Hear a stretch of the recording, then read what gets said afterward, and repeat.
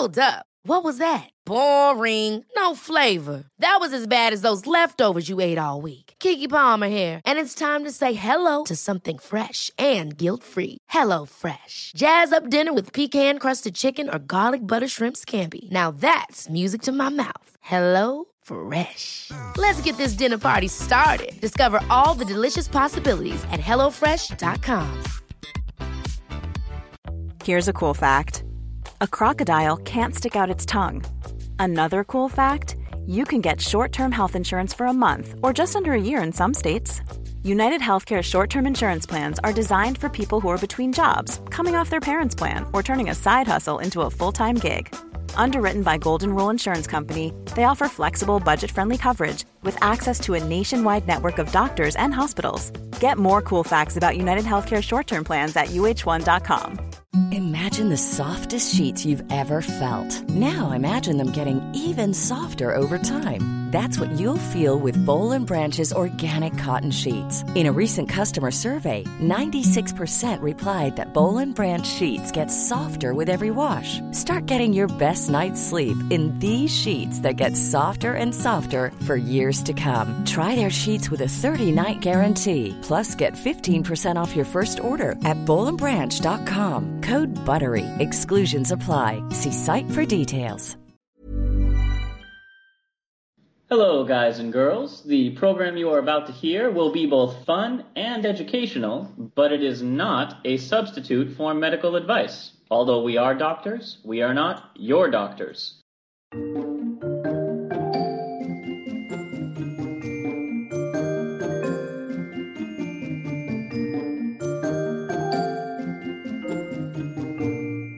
Hello and welcome to Travel Medicine. As always, I'm your friendly neighborhood internal medicine doc, Dr. J. Hey, you guys. This is Dr. Santosh, pediatric infectious disease doctor, researcher, newly back from a very massive Toxoplasma conference, and I am tired. What was the conference called?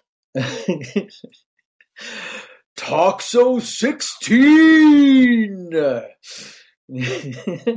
Nice. Or the longer form is like the 16th Toxoplasma, the 16th International Toxoplasma Congress. Yes. I like the one that makes it sound like you went to a wrestling thing. Toxo. That's what it was too. And Josh, they announced the upcoming conferences and stuff, and right? So Toxoplasma is what's called an apicomplexan parasite. That's the big family of parasites that it belongs in. And it is an agricultural pest as well as being a human disease. And there's many other apicomplexans that cause disease in animals. So the agricultural folks are going to have in Bern, Switzerland, coming up in October, their big apicomplexan conference. And because it's an animal conference, they're calling it Apicowplexa. I'm so happy. Finally, scientists getting their shit together and naming things. Exactly. Yeah. But it makes me but so Santosh, happy. I know you're excited, but we're not going to be talking about Toxoplasma today. It's had its turn. It has. And ordinarily, this would be a journal club week. No, don't cheer. Don't cheer. My God. Okay. Sorry. I know. I didn't mean to play with you. But there's been a lot of things going on in the news, and we have a huge backlog of definitely not controversial topics to comment on. I think it's better when we do it this way. Like, we allow everything to kind of cool off and chill out, and then maybe we get around to, hey, this was controversial like half a year ago. Now that everyone stopped like freaking out, let's talk about it, kind of thing. However, yeah, I will open up the floor on our Facebook, Twitter, YouTube, which I will start, maintaining. Instagram. Instagram. The kids are using Instagram. If you've got media to be social, we'll socialize with you on it. And we'll open up for next week's Journal Club listener questions. Oh yeah, absolutely. So, but any questions you guys have, comments, you want to ask something medical or, Josh, like kind of like pseudo medical or not even Or medical? or Yeah. why do hot dogs come in packages of 10 and hot dog buns in packages of 8? Really, whatever makes you happy. So Yeah. that's our little promo for next week. Yes. But I'm sure you're all wondering, unless of course you read the title, what this week's episode is about. So I'm going to give you a little clue, Santosh, and we'll see if you're able to catch depending on how much time you've spent on TikTok. Okay, yeah. Ahem. Okay. Ahem. My monkey got spittle. Uh-oh. Rash to make you wriggle. Faux sure. Macular to vesicle. Riding with my ID. Really ought to trust me. 7 times 2 to incubate. Don't wait, but luckily we'll vaccinate sick contacts. So relax and unwind. Sipping some red wine. All right, that's your clue. The hell just happened? What is going on here? No, I haven't been on TikTok. I heard monkeys and vesicles. Are we talking about monkeypox? But what the hell was that? We are talking about monkeypox, and that means, Santosh, we've arrived for the second time at Around the World in 80 Plagues. All right, yeah. Managed to turn my volume down in time. I very much enjoyed that. Yeah, absolutely. So we're going to talk about a plague which is actually not at all a new plague. It's been around for a long time, but it's coming up in the news now because it's now being found outside of its usual endemic sites. How about that? That's a good start. So it's just going to be a real short ride in the Wayback Machine today for a couple reasons. One, fuel for this thing is getting expensive, man. Okay. Well, I mean, it does run on hopes and dreams, and I think we're running a little low on those just about now. We're all feeling a little. And second, we really don't have to go back that far. The origins of monkeypox, at least as we kind of know it, only go back to 1958. Yeah, and we have to kind of recognize that it's a zoonotic disease, so it had to kind of show up, meaning that a lot of the way that SARS-CoV-2 had to evolve and erupt its way from an animal reservoir to a human reservoir before it was recognized by, scholars and that kind of a thing and described. We don't actually know because this is endemic to, the center of Africa.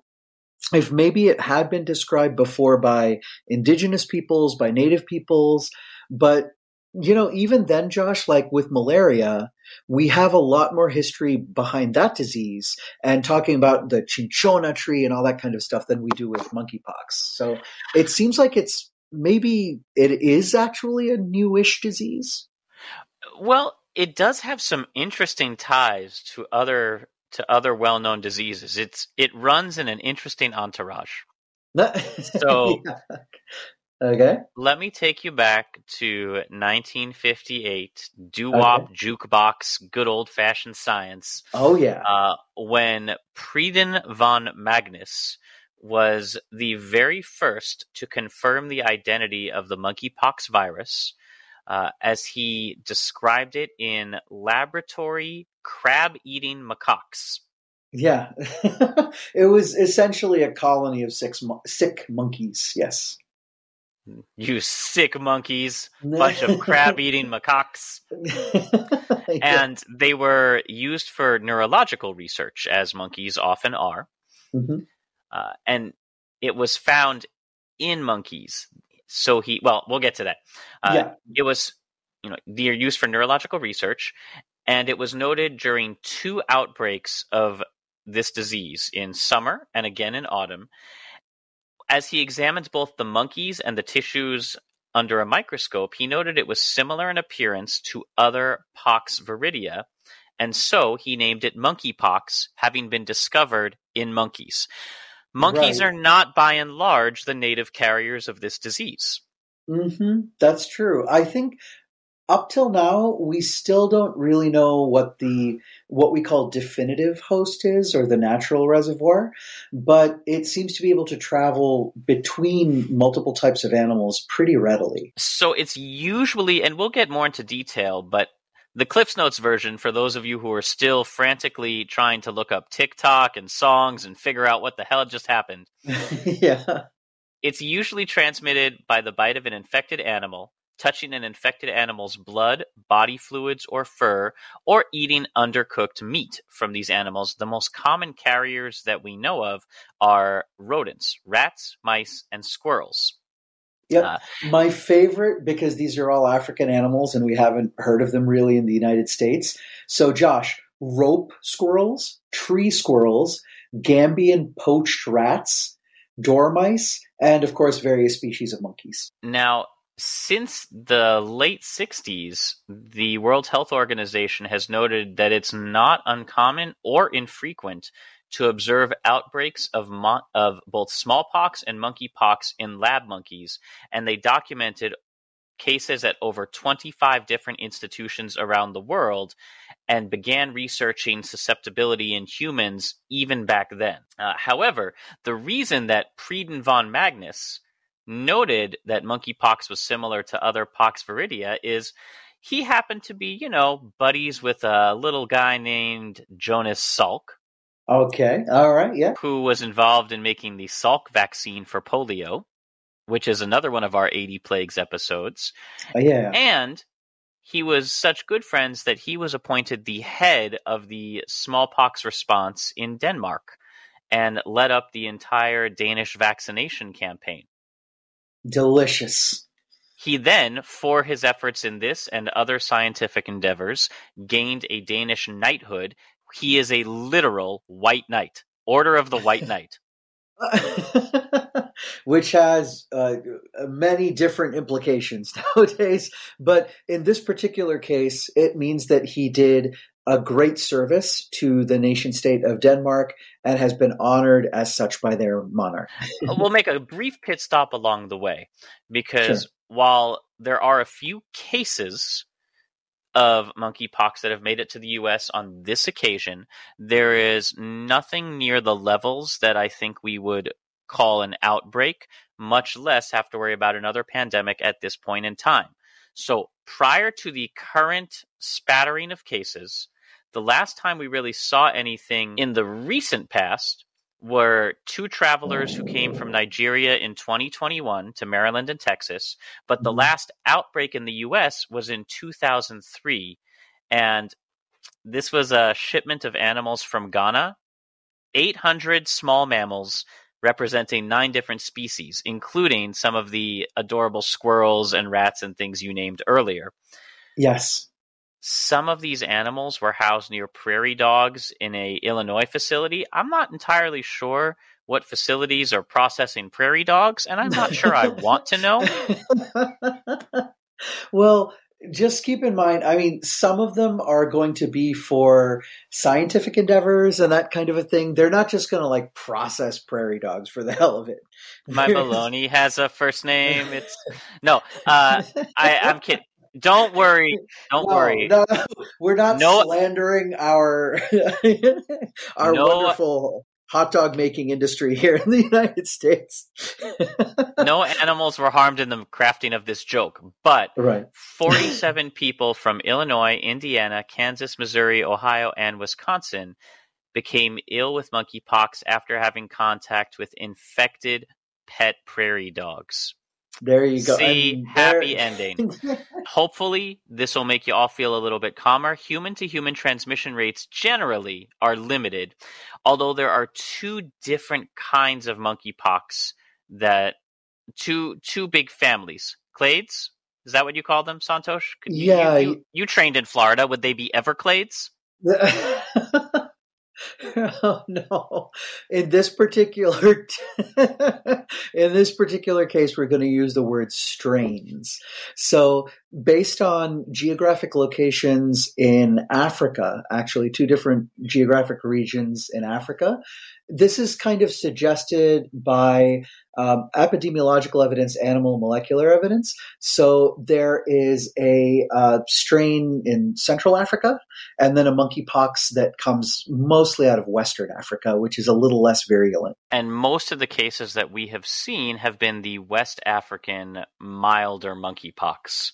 Yay for mild. Woo! Whereas the more severe one does have person-to-person spread. So that's the one we're kind of worried about, but not the one that we are currently seeing. This current outbreak seems to have begun in the UK. It's a little bit unclear. It could have been a few giant raves that were taking place in Europe at that time. There is an outbreak traced to a Madrid sauna, so it also was not uncommon in the LGBT population. It's tough to say where the particular one began, but we know it landed as more an outbreak in the UK, and a few of those cases have made it as well to the US. All of them originated in Africa. The zero contacts, or the contact tracing, went back to someone who had recently been to Africa. And I think we'll talk about this a little bit more, Josh, as we talk about the history, other times that we've seen monkeypox around. But I think this is where a lot of our brothers and sisters who are in Africa can sometimes get a little bit frustrated, because genuinely in Africa, we've had several outbreaks, 1996 to 1998, and then, we've had other surveys in the early 2000s, and then another outbreak all the way back in, 2017. And the frustrating thing is the scientific community at large, meaning from industrialized and rich countries, really didn't recognize or act on the fact that this was an emerging pathogen until it did this, until it skipped out of Africa and made its way into Europe and North America. So people have been warning about this for a while. And it's not a new thing, as you mentioned, because this disease is endemic to Africa and makes the jump from rodents to the human population every so many years. It kind of comes in waves. Although cases have been steadily increasing, specifically, we've noted in the Central African strain, and that's in the Democratic Republic of the Congo, or the People's Republic of the Congo. Whatever the Congo is calling itself these days, there's a lot of cases of monkeypox there. Yes, there are. And it probably has to do with the same thing that we worried about when SARS-CoV-2, or indeed the original SARS, came out, is that we humans are encroaching into places that we normally wouldn't go. And we're doing various things like logging and cutting into the forests, as well as harvesting animals and interacting with animals that we normally wouldn't interact with, which makes a lot of these viral infections, it facilitates them skipping from animals to human animals, so to speak, really, really easy.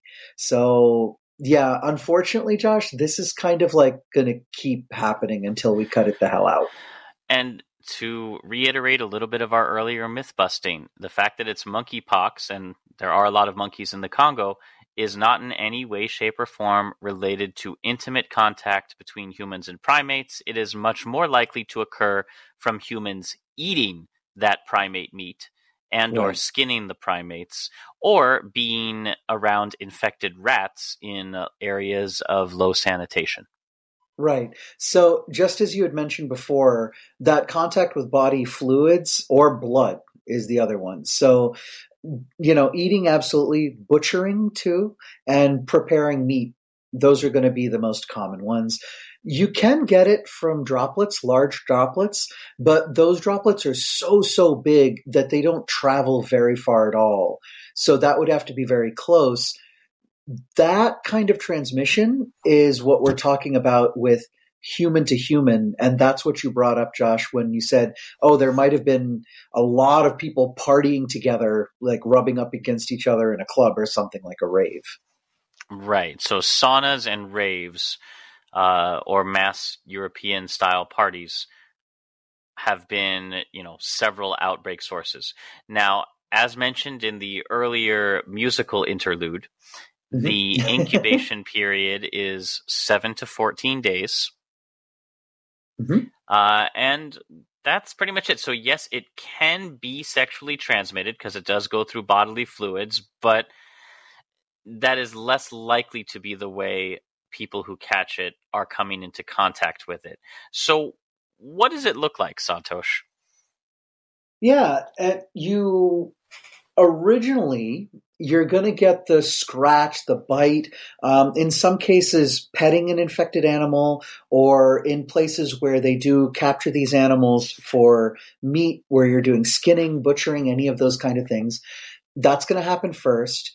Those 2 weeks or so will go by, although the incubation can be as long as 21 days.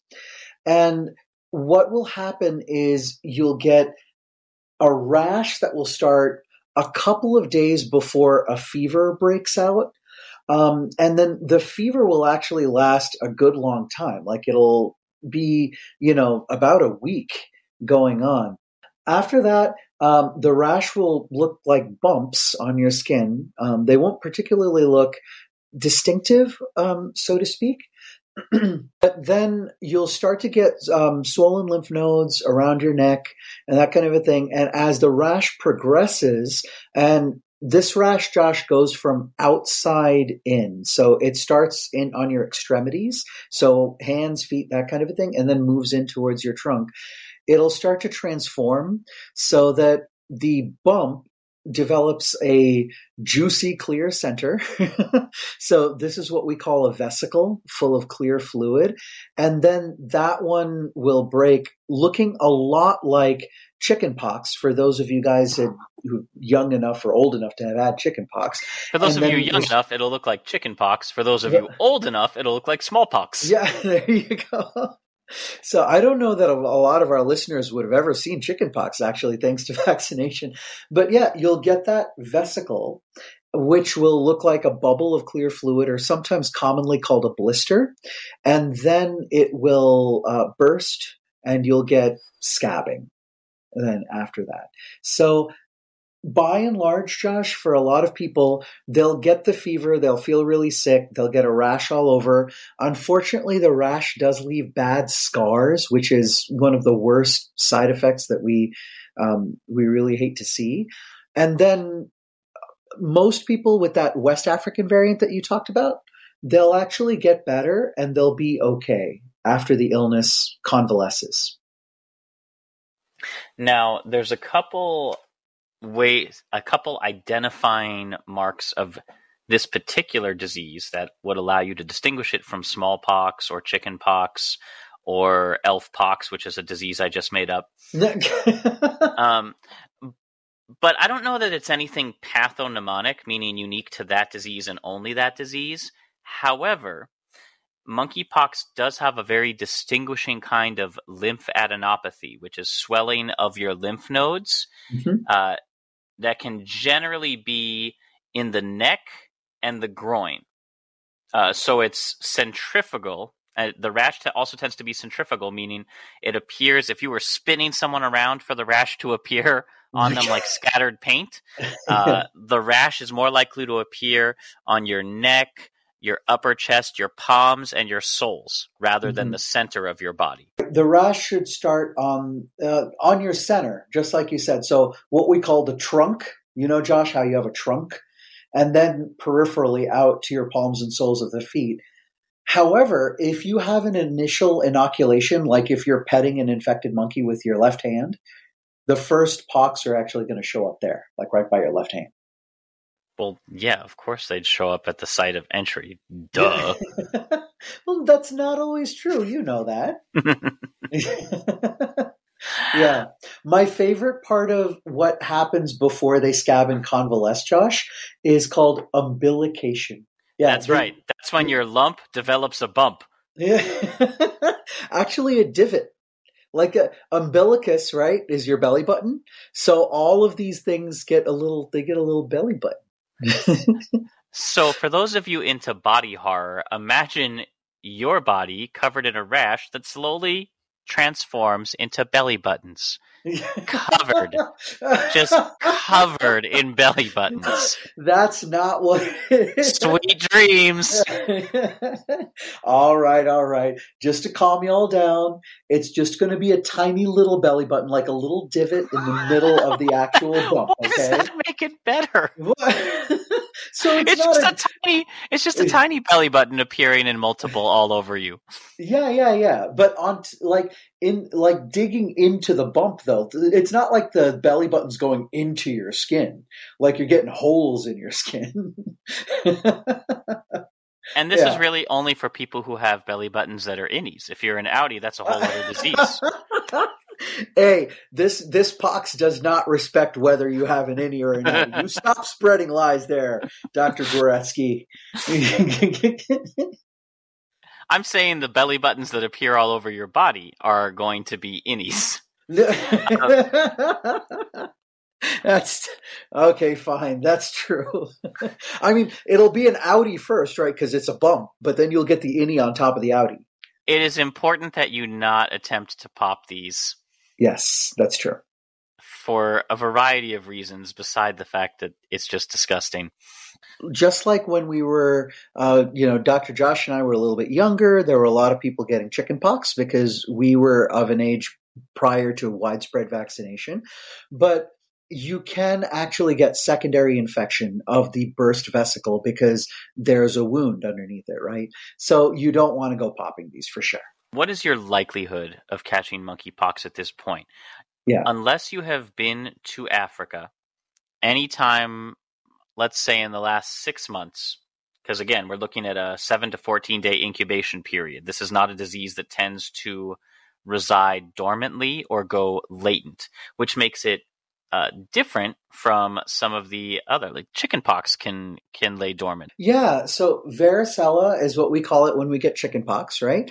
And then it goes, Josh, crawls around. It's so you wipe it out, meaning that your skin looks all good and everything, and then it crawls back, Josh, into your spinal cord. Into your dorsal root ganglion, and then it springs out decades later as shingles, or what the medical term is called zoster. So monkeypox does not have a hide in your body stage. Nope. And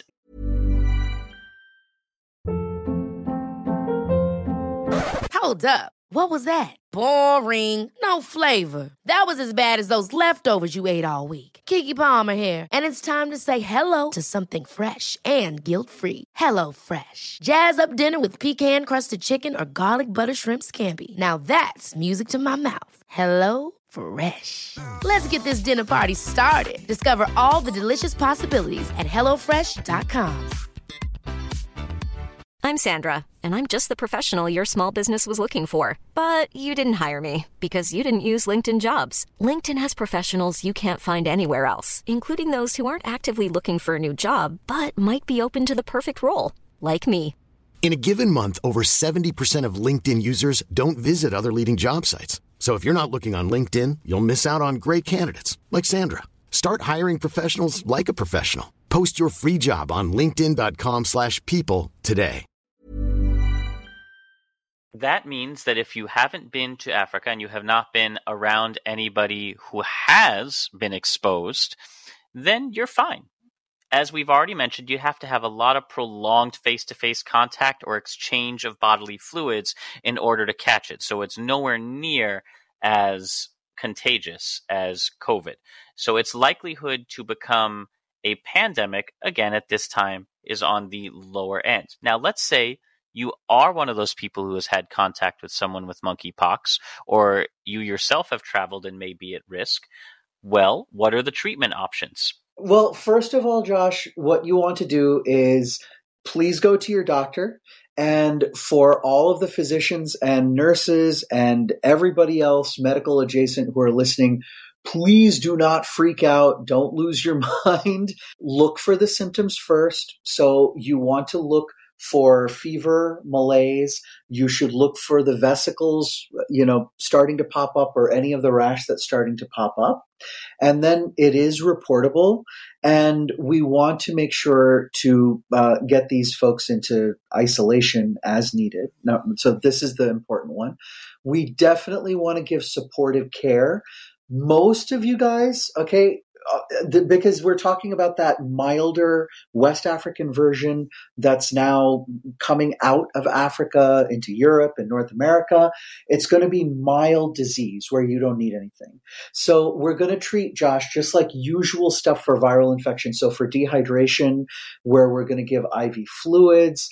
We do have antivirals that are useful, but unfortunately, some of these are restricted.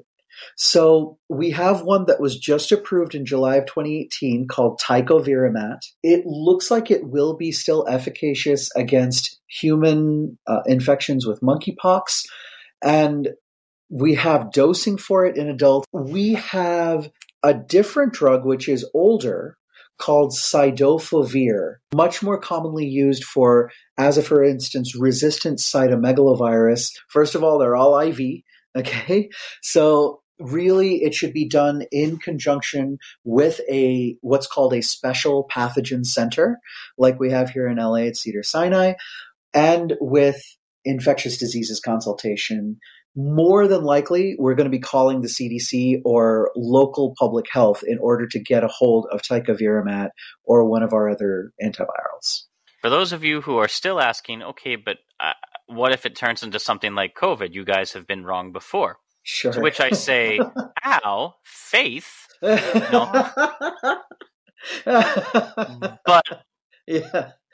all right, fine, we can take criticism. Sure. The U.S. does keep 2 vaccines. Vaccines are approved by the FDA for smallpox in our strategic national stockpile. That sounds awesome. This stockpile dates back to 9/11, when the government began creating a huge warehouse depot of vaccines and treatments in anticipation or fear of a bioterrorism attack. This is also around the time that anthrax envelopes were being sent to places, and there was a big scare over that. However, only one of the 2 vaccines stockpiled has been currently approved to treat monkeypox by the FDA. Here's how you know how old it is. It actually has a pretty decent name, Jynneos. Okay. No, that's the name, Jynneos. Oh, Jynneos, Jynneos.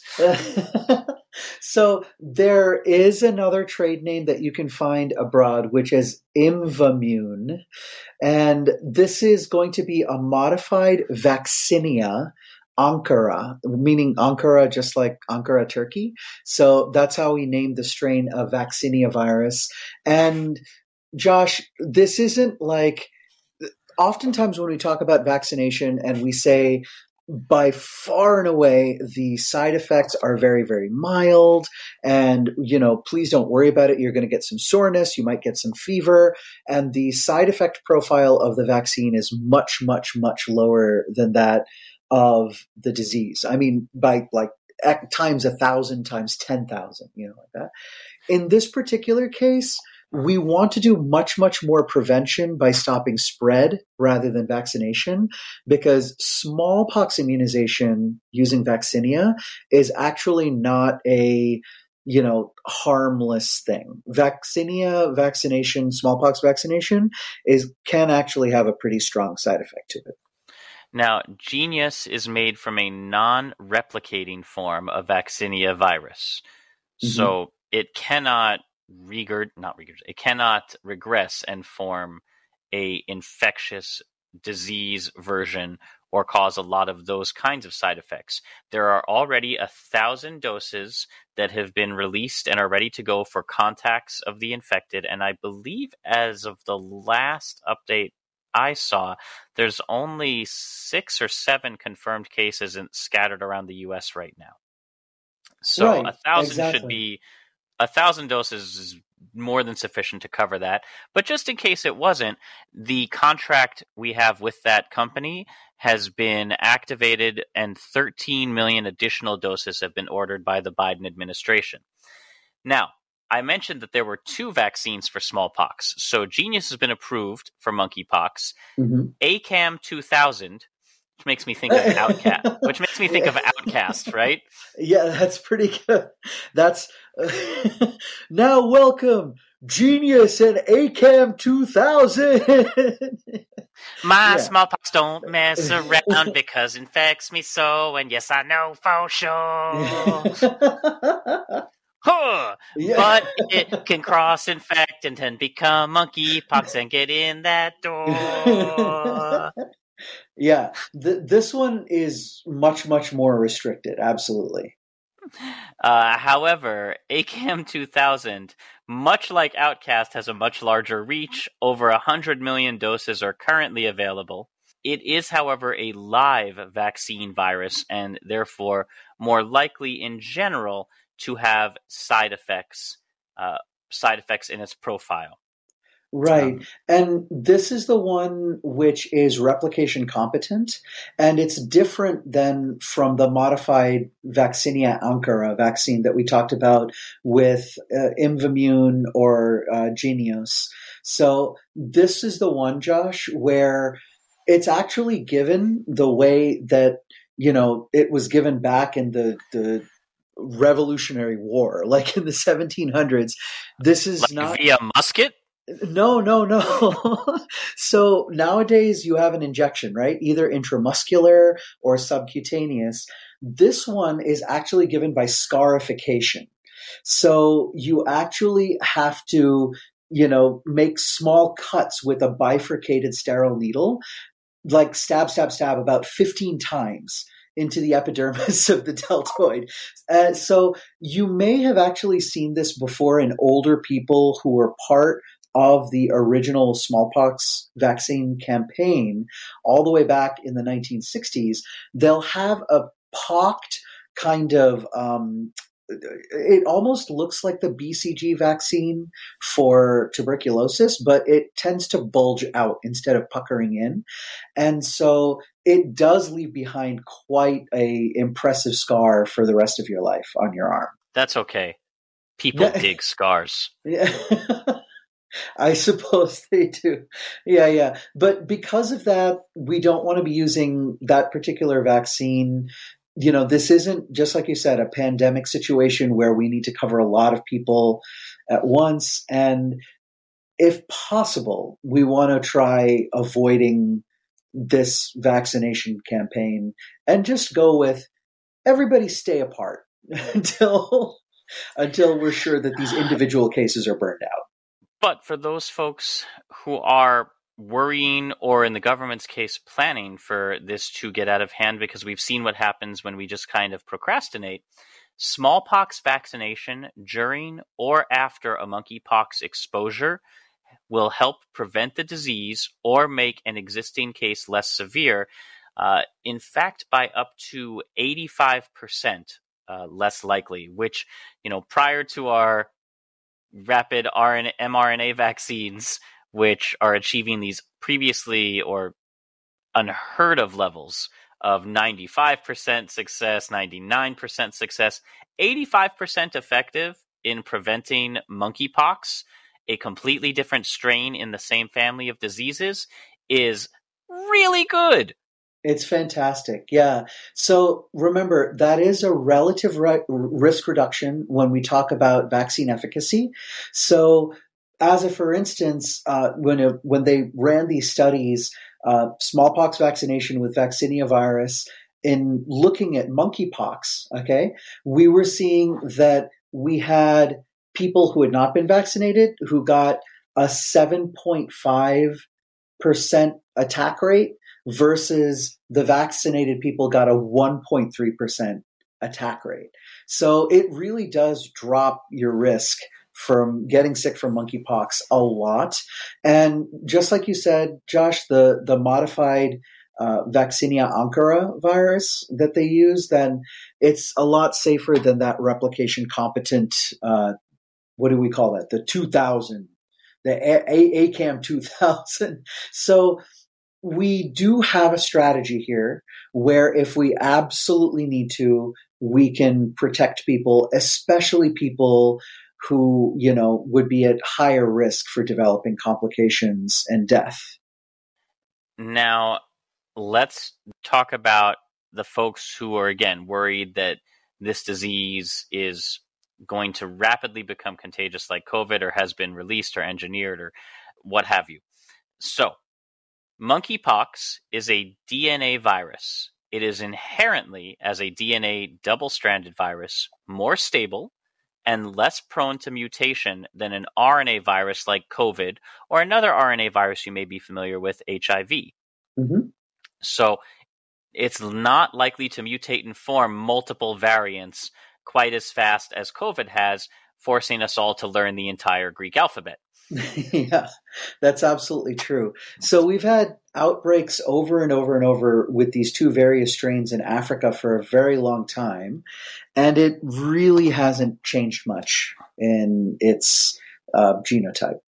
Most of the susceptibility in the population is due to now lack of smallpox vaccination in endemic countries. So here, smallpox has been eradicated. There are still small bits of it or those kinds of diseases around in Africa. It's endemic because, as we said, monkeypox frequently jumps back and forth from rodents. And something that made smallpox unique, just to go around on an aside here, the reason it was the only virus to ever have been eradicated in humans are due to four distinguishing features that all had to play together. There's no animal reservoirs. Humans were the end-all, be-all. Yep. The symptoms of smallpox are very characteristic, making it an easy disease to diagnose and therefore isolate infected patients. There's a very short infectious period, so if someone has it, almost right away. They're not getting on a plane and traveling all over, Planet of the Apes style. Yeah. Yeah, when they start to get sick, you see the rash immediately. They are ill. They don't want to move around much. They feel sick. So unlike, for instance, COVID, especially with the more recent variants, such as Omicron and, the B2 version of Omicron, where you may be asymptomatic but still contagious, or, just have a mild cold-like symptoms, this particular disease, when you have it, you absolutely know you have it. And finally, a highly effective vaccine, meaning once you are vaccinated, you wouldn't get it. Now, this also feeds back into our susceptible population here in the U.S. A certain proportion of our elderly population would have been alive and therefore vaccinated for smallpox during their lifetimes, making them, despite their age, in fact, less susceptible than the average bear to monkeypox. Yeah, so the folks who we were worried about with COVID and who are generally more vulnerable to diseases in just as a rule, 65 plus, 75 plus, these folks, especially as they get closer to 75, 80 years of age, those folks are going to have been alive during the mass campaigns of vaccination for smallpox before we ended it, because at that time it was eradicated. So it was eradicated in 1979, mm-hmm. and routine smallpox vaccinations for the U.S. were stopped in 1972. So if you were born after 1972, you are more likely to be, I hate to say at risk, but you're more likely to be susceptible to monkeypox, having not been part of that vaccination campaign. There you go. So our 50 years olds and younger, for those of you doing the math. Now, there is a certain segment of the media and the internet who are worried that monkeypox could be caught from some kind of vaccine like the COVID vaccine Chadox or the AstraZeneca. Yeah, people were freaking out. And we haven't talked about this other disease yet as much, Josh, but there was a worry, there still is a worry for a hepatitis that's going around in children, which may be caused by what's called an adenovirus. And Chadox, of course, is a chimpanzee adenovirus derivative. So people tried to put 2 and 2 together, and they ended up getting 15. So let's address a couple of these things. Yeah. You cannot get monkeypox at all in any way, shape, or form from the AstraZeneca COVID vaccine. Or I'll say right now, Josh, from any existing vaccines. You're like, Chadox comes from a chimpanzee. Chimpanzees, not monkeys. Nope. They are apes, and they would thank you not to mistake them. Monkeys have tails. Apes don't. Monkeypox is a DNA virus. COVID is an RNA virus. Yeah. Chadox is an adenovirus. And it is an adenovirus, which, to be fair, is a DNA virus. But the whole point of that vaccine is that the adenovirus shell is completely stripped of all of its replicative DNA components so that you can use the outer part as a package to package the RNA, right? The messenger RNA for preventing COVID. So there's nothing there that's actually like a live replicating adenovirus at all. Even the guts of the virus are gone. Which brings us to point number 3. Chadox uses dead viral particles as a vector, no infectious virus. So even if chimpanzees were monkeys, even if you could catch a DNA virus from an empty shell, even under those circumstances, you're working with dead particles or shreds of virus, not even a full complete deck. You're not playing with a full deck, as it were. Sure. And the disease is transmitted via face-to-face or intimate contact, not via vaccination. If that was true, the amount of cases would be humongous. Absolutely. And for those of you who have to make these sorts of arguments with friends, family, colleagues, coworkers, there are a couple very simple baseline arguments. I hope they work. Yeah. I genuinely hope so, too. I want to put a couple of other conspiracies to rest about, this thing was caused or made or whatever the hell that, the same kind of nonsense that came out of the COVID pandemic. Listen, all of us in the infectious diseases community were aware of monkeypox. As Josh and I both outlined, there have been outbreaks inside of Africa many, many times before. And then when us humans have done stupid things like transporting animals without being careful, then Tiger King. Yeah, exactly. Yeah, exactly. So the monkeypox have just come along. I mean, this is the consequence of our not being responsible, which they shouldn't be doing anyway because COVID. Yeah, because when you monkey around, that's what happens. There's a pox on your house. So this is genuinely just humans gonna human, okay? And we have to be better about it.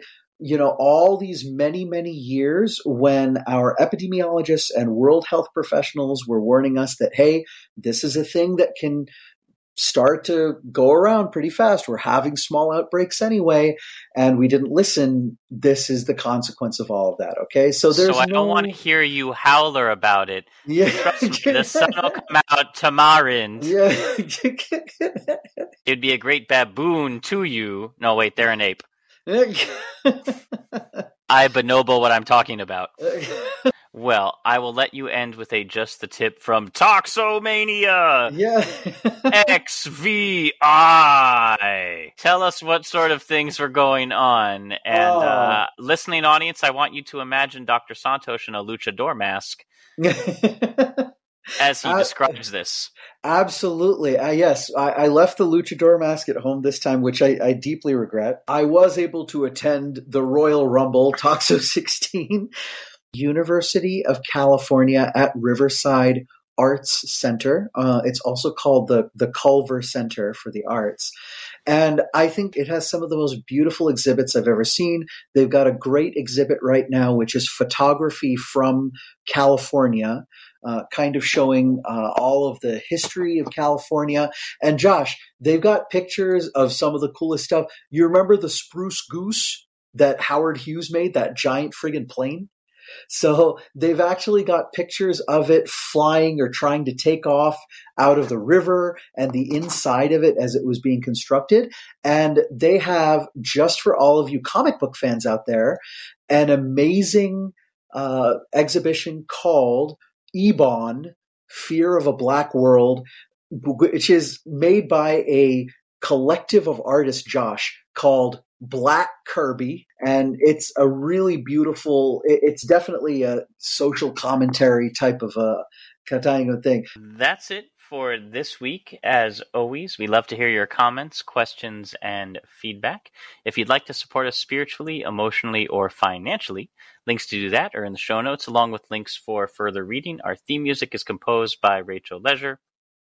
The show is produced by me with a lot of help from Dr. Santosh and friends. We fixed the problems with the RSS feed, so thanks for your patience, everyone. And until next time, as always, wash your hands, get your shot, wear a mask, do your research. See, it's a new one. Do your research. Do your research. Find somewhere to go, and once you feel safe and have taken care of all of that, happy travels. Bye, everybody.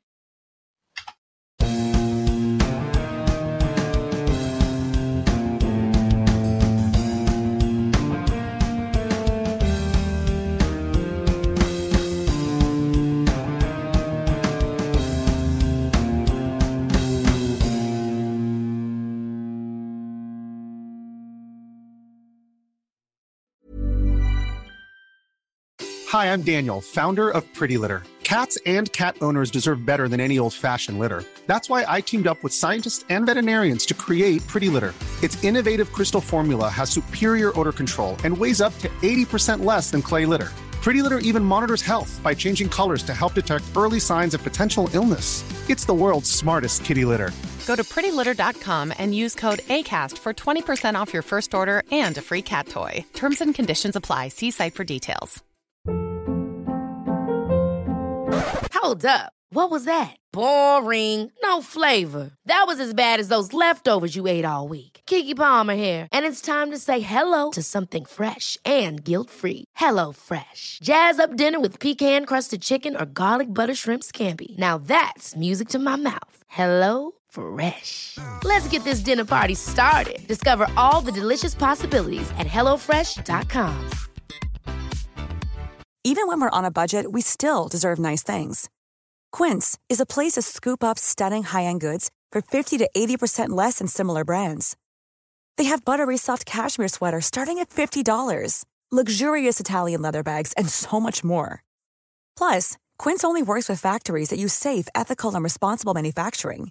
Get the high-end goods you'll love without the high price tag with Quince. Go to quince.com/style for free shipping and 365-day returns.